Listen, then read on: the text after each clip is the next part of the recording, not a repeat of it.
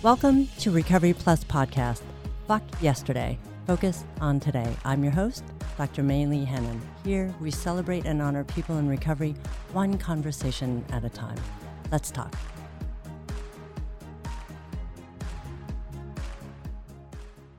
Welcome back. This is episode 11. My next guest is Elizabeth Kipp. Elizabeth has healed from 40 years of chronic pain, including anxiety, panic attacks, and 32 years of addiction to prescribed opiate and benzodiazepine medication. She is a stress management and chronic pain specialist, trauma-trained, and yoga-informed addiction recovery coach, ancestral clearing practitioner, yoga and meditation teacher, and an international best-selling author of The Way Through Chronic Pain, Tools to Reclaim Your Healing Power. Let's listen to her inspirational journey. Welcome, Elizabeth. Thank you so much for being here on the podcast. Thank you so much, May-Lee. I'm so glad to be here. Awesome. So, you know, your story is incredible with 40 years of chronic pain and 32 years addicted to prescription medication, specifically opiates and benzodiazepine. Before we start, I think it's going to be important to understand what chronic pain is. I think a lot of us have this idea what it might be, but I think before we even get started, from your experience, what actually is chronic pain? I love the question. It's so important. It's so misunderstood. Mm-hmm. Chronic pain is any pain that's felt 15 days out of 30 for 3 months or more. Any pain, physical, mental, emotional, spiritual, financial, any pain that's felt 15 days out of 30 for 3 months or more. And you had it for 40 years. Yeah, all these different kinds of pain, they all send the same signal up into the brain. It hurts. Mm-hmm. And so the brain can't tell the difference between a broken bone and a broken heart. So grief, for instance, could be considered chronic pain. Depression is also a chronic pain experience if they're experienced 15 days out of 30 for 3 months or more. Mm-hmm. Yeah. Mm-hmm. So that people understand the depth of the chronic pain experience, or really kind of understand it can be pretty all encompassing. And I actually, some of the podcasts that I appear on are around grief, around mm-hmm. healing. Mm-hmm. Because it's a chronic pain experience. Yeah. I don't think a lot of people would consider the emotional pain as chronic pain. So I think that's really important to acknowledge. Mm-hmm. It certainly is. Yeah. So what kind of chronic pain did you experience, and how did that link with addiction? Well, I had emotional chronic pain, but I didn't realize it. Mm-hmm. I really started in a family that was, there were a lot of challenges, and just in terms of, my mom went into a deep depression as soon as I was born. And so I was separated from her for 9 months. And that right there is trauma right there. We didn't really understand it as that back then, but we understand that now. I had a physically, I had a closed pyloric valve, which is the little valve that opens when you swallow and so that food goes into the stomach. It kind of opens and closes depending on, if there's food coming in, it opens. If it's not, it closes. Mine was closed at birth, and so that was was a physical challenge. And really, they didn't have neonatal intensive care units back then, and they did surgery for things like that. Wow. And I really felt that my pediatrician was divinely guided. She put my whole crib on a 45-degree angle, and gravity opened that valve. Wow. But it took 2 weeks. So I was 2 weeks, and there was no nursing, and I'm assuming they kept me together with IV. Mm-hmm. Wow. So a lot of, physical and emotional stuff in the beginning. My mother was bipolar and alcoholic, and very unstable. from day, during the day she'd be fine, and then she wouldn't be, and it was just a lot of instability. But that was kind of normal for me because it happened every day, and we Oh. didn't talk about it. We just dealt with it. So I didn't even realize that was emotional pain, but it journaled over into irritable bowel. I had this irritable bowel in my gut all the time, which the doctors really didn't know what to do about. So I stopped talking about it. Um, Mm. and then when I was 14, I had an accident, and I fell off a horse and broke my fifth lumbar in my spine, Mm-hmm. which I actually got up and walked away from that accident. And that's significant because I broke a bone, broke the fifth lumbar in my spine, and I got up and walked away, and we never even had an X-ray. So I got home that night, and I didn't know I'd hurt myself enough to say to my dad, "Hey, like, take me to the emergency room." I had no idea because I had this history Mm-hmm. of this being under stress, and I kind of got used to that. So Right. High tolerance. you had to hit me hard for me to notice, and I still have that trait today. It's this part of my recovery is like, Mm-hmm. Elizabeth, where's the line? Right? Mm-hmm. Where's the line? Right?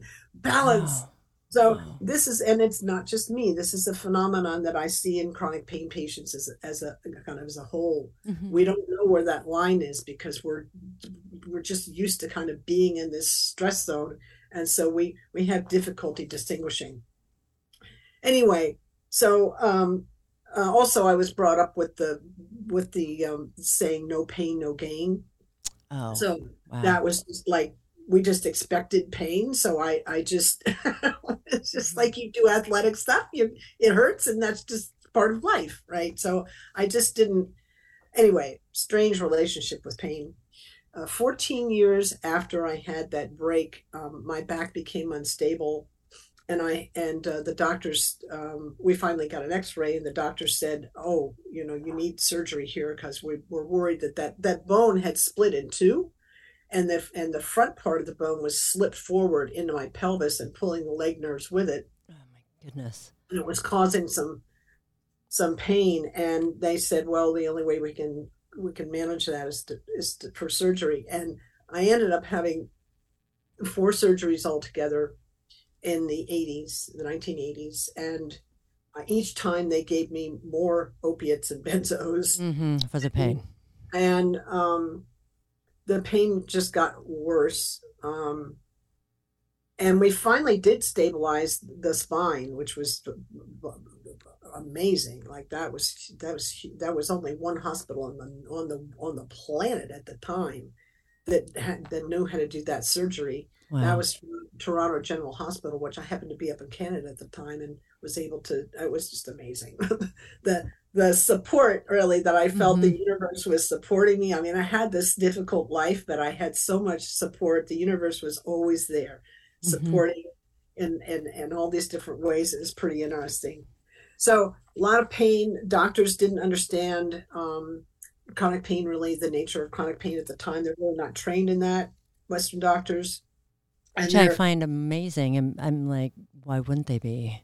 well, Right. I can't answer that particular question, Sure. but I can say that there are more doctors being able to understand it now because there's been more research, Sure. and because of the opiate crisis, there's a lot Mm-hmm. more Focus. Yeah. there's a lot more focus on that. But Mm-hmm. but for me, for Mm-hmm. all those years, the what they said to me was, "You will be in pain for the rest of your life. You will be in a wheelchair when you're 40. Learn to live with it." And I have this science background, and Mm-hmm. I understood the limits of. I really understood about unfortunately, because of my training, I understood about the limits of science, and I understood that they were telling me, well, you can't heal from this. They were telling me more about the limitation of the model they were working with than they were about the body's ability to heal. Wow. So I realized that, oh, they're in the scientific method, which has this focused framework that it works in, Mm-hmm. and it can't access anything it can't observe, measure, describe. But where do we heal? Where do we live? And where do we heal? We live in the all that is, not just in the part that science can observe, measure, describe. Interesting. Uh-huh. So I realized I was going to have to look at all of that, to the unseen, to the unknown. I was going to have to look outside of the scientific method as well as work within it Well, for my healing. I mean, this is phenomenal because a lot of people wouldn't think that. If they hear that, that's a devastating news that you're going to just be in pain for the rest of your life and also in a wheelchair. And what that does to the psyche and what does that do to just your emotional well-being, that in itself is painful, right? Yeah, I was devastated. I cried for 2 weeks. I cried for 2 weeks when I heard that the first time. I was just like, I'd cry longer. this Maybe this can't be my life. And right.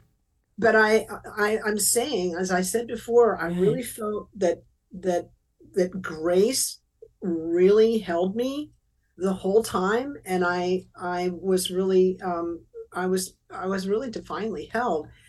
And I cried for 2 weeks, but at the end of it, I kept looking. I knew there was an answer. I knew there was an answer. It just took me a minute to find it, and I came up with that. Oh, they're limited, and he's given a pronouncement which isn't even you can't do that. It's not. It's probable that he didn't even say that. He said you will.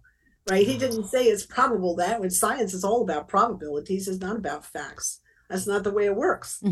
So he was inaccurate, and the perspective. So the other thing I learned really about that whole space was when I sit in front of a healer, I don't care who they are, what their credentials are. I always ask the question, what lens are they looking through? What model are they working with? And what are its, what are its benefits and what are its limitations? I always ask that, which is part of my basic research science-y training. So I knew to do that. But one of the reasons why I like coming onto podcasts and stuff is to help others kind of understand that concept. Because, I had to have a bunch of training to be able to put that together, and not everybody has that. Right. And I think to your point, Elizabeth, it really is a matter of how you can discern these things from a medical model and then another model. Right. And you said you did a lot of research and just being curious and wanting to know a different way because you found this one model that you mentioned probably rigid or inflexible. Incomplete. Okay. I wouldn't call it rigid or inflexible. I would call it incomplete. Incomplete. Yeah. And so most people don't ask that question, is it incomplete, and then move forward. What was it about you that decided to push through? Is it because your science background, because you've tolerated the pain so much? I had a science background, and I knew that this guy had made an error, and I also knew, because I've studied evolutionary biology, and I've studied, and I know scientific paradigms shift. We used to believe the world was flat. Right. We didn't understand what plate tectonics were, right? And then just those are just two little things, right? So scientific paradigm shift. He was operating in a scientific paradigm, and I understood that. And I understood that was a limitation. And I understood I was going to have to look outside of the paradigm in order to find the healing. And I was convinced that I could heal. That was another thing. Now that's interesting to me, that I had this dogged, I know that I can heal this thing. So I came into this world, right, challenged. Sure. But I didn't have that, failure to thrive thing. I had that stick with it. I came in with this amazing resilience and persistence, and also I came in with gratitude. So it didn't really matter how hairy things got with my mom. I always, when things got really bad, my mind went to, oh, I have a roof over my head, I have food in my belly, I got clothes, I got a warm, dry bed at night. Right. I went to those. Those are the ways that I balanced my life. And so I use these tools, persistence, gratitude, looking for another answer, right? Um, yeah, not really following my heart and my inner knowing. Yeah. Those are the tools I use to move through all this. Yeah. And not everyone has perhaps that insight or that fortitude or just kind of that knowingness that you Mm. speak of. So, because you had this fortitude and this ability to kind of push through, tell me a little bit what your relationship is with trauma, chronic pain, and addiction now. Well, now I would first say that we don't get like a dopamine hit from chronic pain like we do No. it's or Not the same. sugar or Right. any of that. We don't get that, but that chronic pain experience does it changes the way the brain processes Sure. information, Hmm.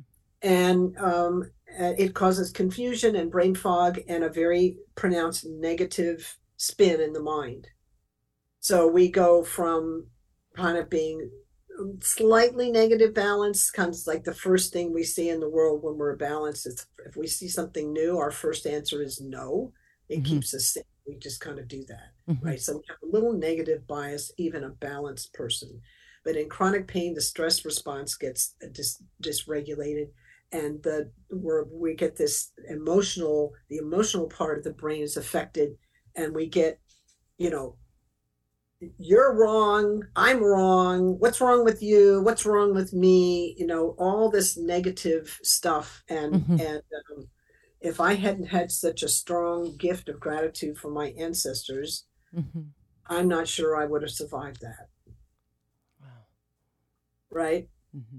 now, why did I bring that up relative to addiction? Because that thought pattern actually creates chemicals that are addictive, like anger. We have people that like go to anger management now. Well, what's that?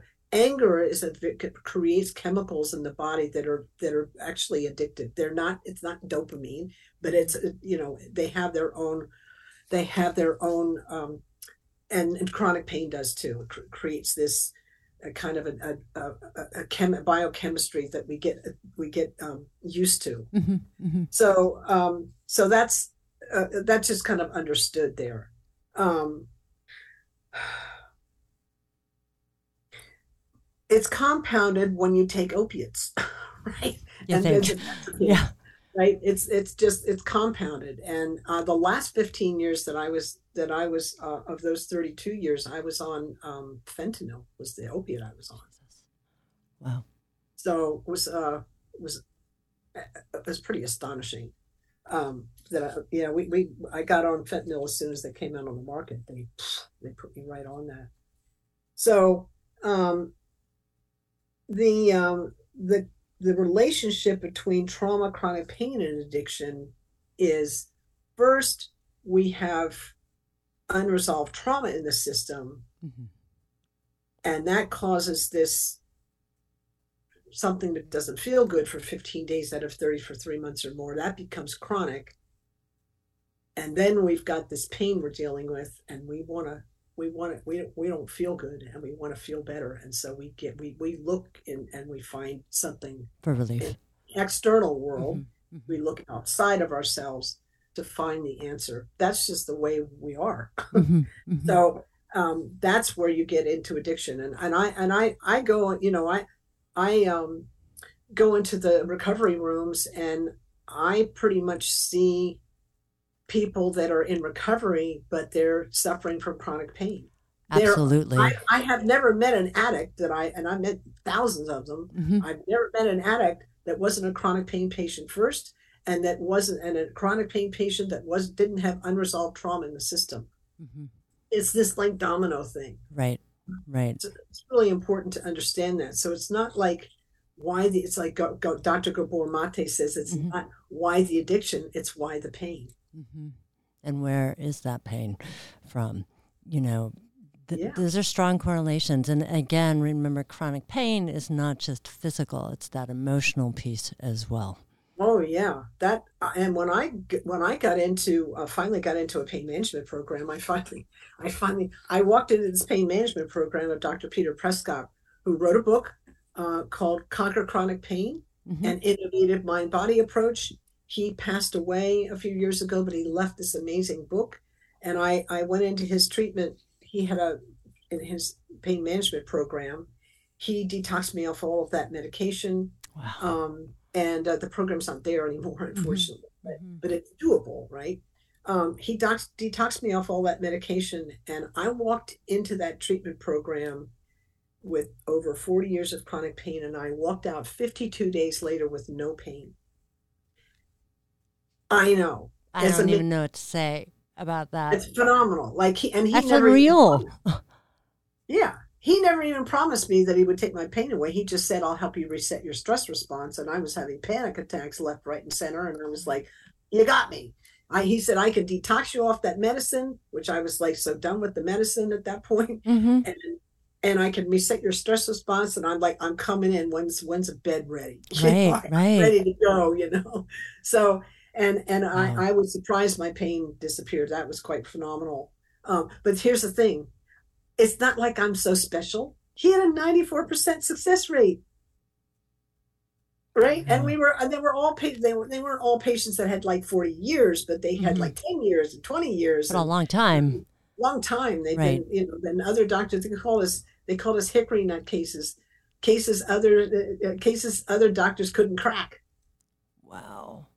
There's a whole room full of us. I mean, he had hundreds he took thousands of patients through detox off of opiates and whatever other combination. A lot of us were on opiates and benzos. It's quite a it was a combination that was prescribed a lot. And I work with people that are trying to get off of benzodiazepines now Oh, because it's one of the hardest things. that getting off of the opiate was like, okay, I got it. But Mm-hmm. I mean, that was the thing, but it wasn't like the benzo. The benzo was like, that was a whole other animal. And Yeah. so that took years to deal with that, the And fallout. and emotionally, how did you detox from that? Hmm. Um, Actually, I did a lot of ancestral clearing, Mm-hmm. which we haven't talked about. Mm-hmm. I did a Mm-hmm. lot of ancestral clearing, which helped deal with the burden of the past. That wasn't just my past, but the past and the lineage stuff I picked up from my parents, grandparents, on down the line. Mm-hmm. That I didn't even realize that I was carrying. Like so, I'm an ancestral clearing practitioner now as part Right. of what I do because it was such a big piece of my recovery. Mm-hmm. Um, and also I went into therapy. I've been in trauma therapy, all different kinds Mm-hmm. of adversity kind of therapy, to just I'm currently in this thing called it's like EMDR, but it's kind of Mm-hmm. an advanced version Mm-hmm. of it. Mm-hmm. And it's also brain spotting. So we're doing some Mm-hmm. interesting it's very interesting because I don't have to actually I can kind of go back into kind of a memory on a like a superficial level, Mm-hmm. and we just do the process, and the body and the brain take care of it. I don't have to get into the Right, part. right. The It's pretty angsty cool. part, pain Yeah, piece. yeah, and that's Wow. ancestral clearing kind of works at that level too. It's just a different process. So Mm-hmm. it's I love these things. And also yoga is very helpful. Yoga's like amazing. Yoga's another thing. Yoga's the thing you can do it. You just keep doing the process, and the mind gets cleaned. Mm-hmm. Mm-hmm. The body, the trauma in the body, it releases, and I don't have to it's not like I have to get into some long story. I just have to do the process. So, Wow. I mean, it's such an interesting journey and a multitude of trying different things and being in gratitude. Um, we got to speak before this podcast, and a lot of listeners, as you know, experience chronic pain. And some started their addiction because of such chronic pain, like you mentioned. You speak previously when I got the privilege to speak to you about need for an army. Can you oh, speak about that? yes, wow, we do need an army. Um, and I'll just say straight up here that it an army of people supported me through my journey and helped me in recovery and continue to, I've got so many people around me that have supported me. The not the least of which are my family, of course, but I Mm. just kind of like, a bow to every chronic pain patient that I know has this benefit of people around them that are trying to support. Now, why I say we need an army is because before COVID, Hmm. I'm not sure what the numbers are now, other than I'm pretty sure they're higher. Before COVID, the National Institutes of Health estimated 25% of North America was in chronic pain across all socioeconomic measures, including children. 25%. Children in pain across, doesn't matter how much money their parents Right. make or that, it's all. So that was astonishing to me. And the World Health Organization pre-COVID estimated a fifth of the world. So we've got this like That, silently, it's not so silent. It's like energetically, it's in the field, mhm. but it's not being recognized as a thing. And we need an army of people, to help with that. Yeah. Absolutely. And from a medical side, you had to find more practitioners that would be willing and open to do something very different from that other paradigm that you came from, that you experienced. And that I mean that means a lot of self-advocacy, Oh yeah. right? And I because I also had I had a husband who was also a scientist, and Hmm. he was also a medic in Vietnam. So Wow. he understood a lot about the medical world that I from a perspective that I didn't see. So he Hmm. was very helpful in kind of helping me kind of my perspective, helping me see kind of what's happening. And then we both were scientists, so we would Hmm. have these conversations and we go look up this and look up that, and we Hmm. had each Hmm. other to help one another. And I found, for instance, like acupuncture was hugely helpful for me. Hmm. Hmm. So that's, and Western doctors are, I have my general, my GP, my primary physician, they got an acupuncturist. They have a person in their practice that does Hmm. acupuncture, Hmm. and which was fairly recent, but it's like, yeah, they recognize that. So acupuncture was huge for me. Yoga was really big for me. Meditation was huge. Hmm. Hmm. I swear my meditation practice, since I've been meditating since like 1975, 76. And so now when you're on meditation is not as powerful. However, it's still a very useful tool. Sure, sure. And I swear my meditation practice was one of the really important things that kept me sane through that whole experience. How Because can, yeah. I just keep coming back to this moment, coming back, releasing judgment, that kind of thing. So it was very helpful. And so people listening who experience this, who may not have it as long, perhaps, but have chronic pain, who feel helpless or hopeless, and like when you got that diagnosis, you're going to be in a wheelchair and pain for life. That doesn't really set you up for success. No. Right?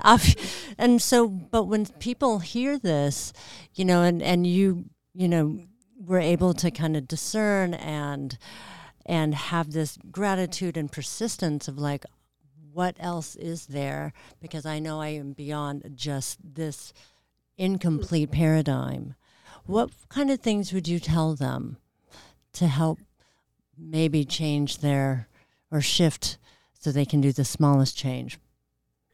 Well, first of all, I'd learn how to use the breath, and I teach that. I would learn how to. The first thing I would teach anybody who's in chronic pain is just put your finger over your right nostril and Mm-hmm. breathe in the left long and deep Mm-hmm. for about 3 minutes and see if that calms you down.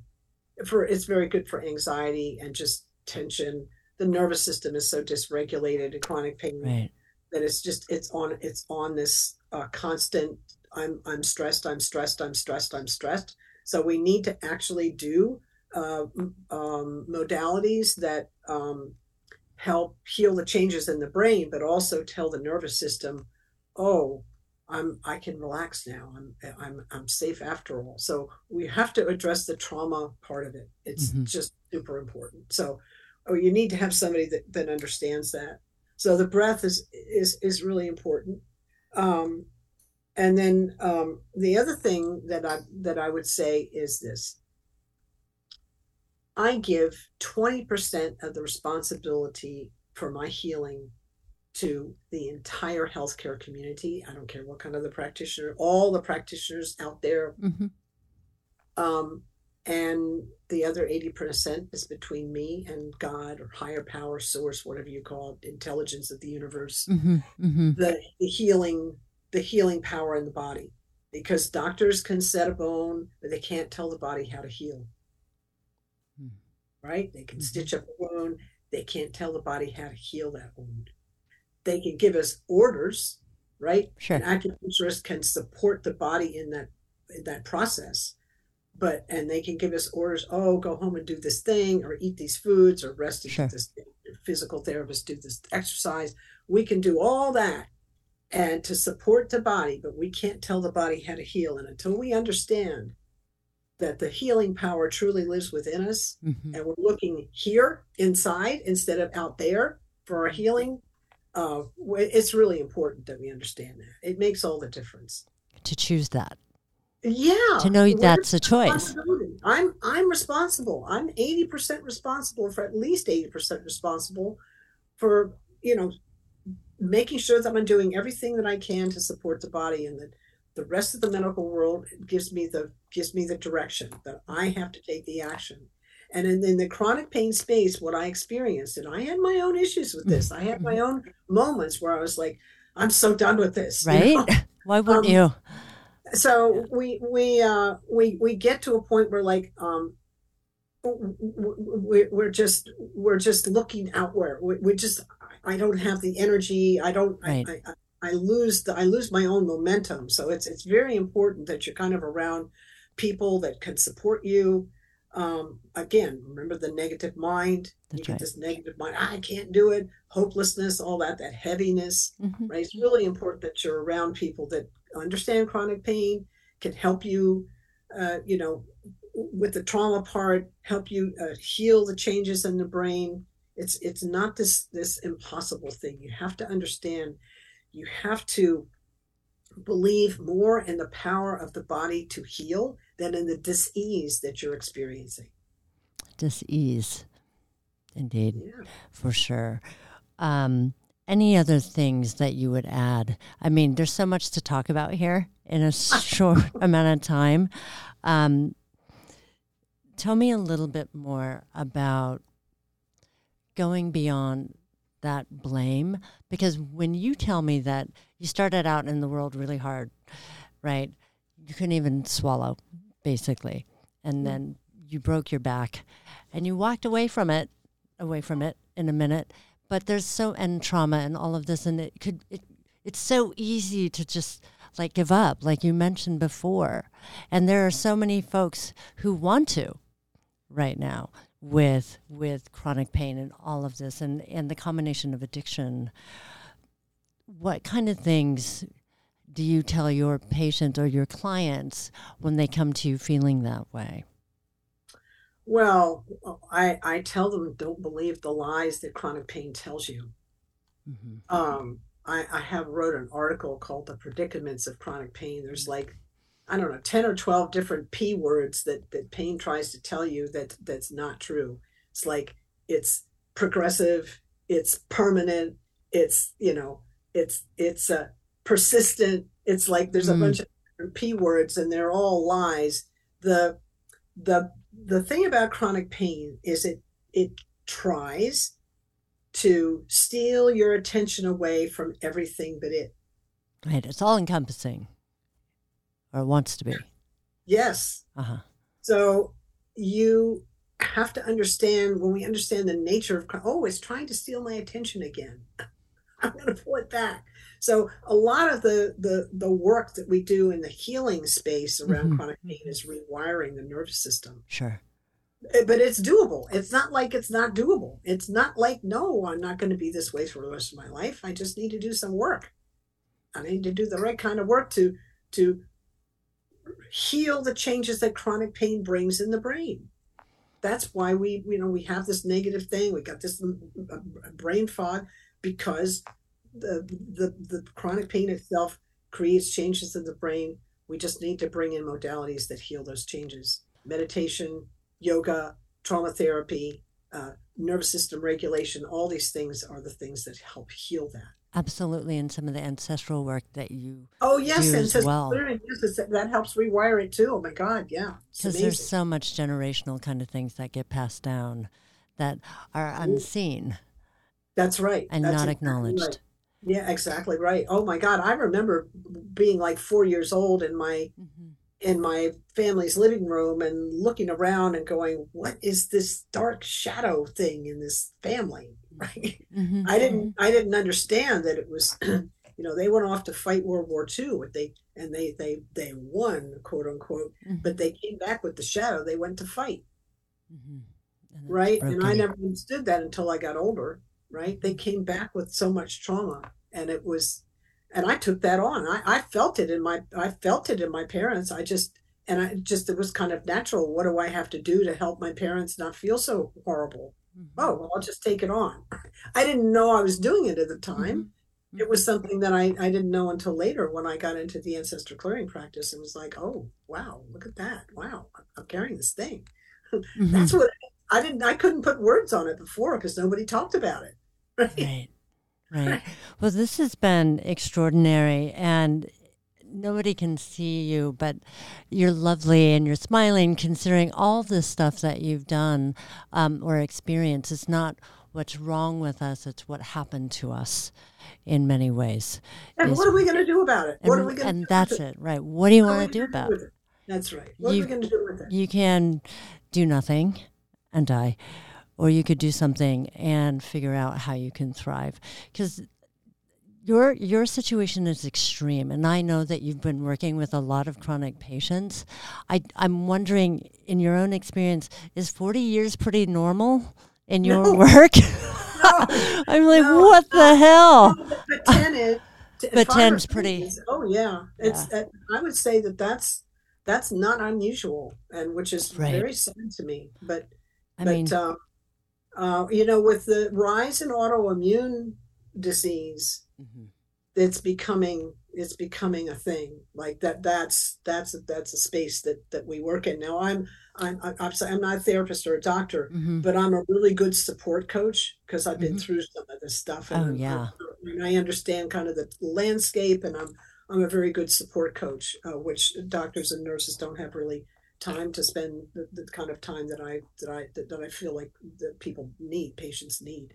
I mean, I think you have a lot of credibility, don't you think? After all of this, I think you have a lot of street cred, Elizabeth. Definitely street cred, yeah. Well, it's been such a delight. I really appreciate you being here.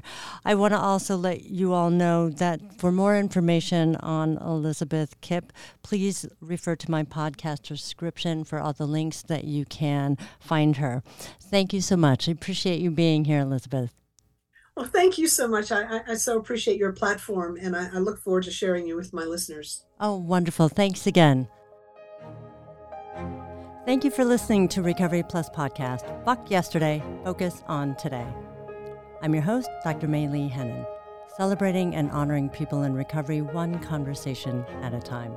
This podcast is sponsored by Red Door Coaching and Consulting. You can find my podcast on Apple, Spotify, and Amazon. Thanks again for listening. Talk soon.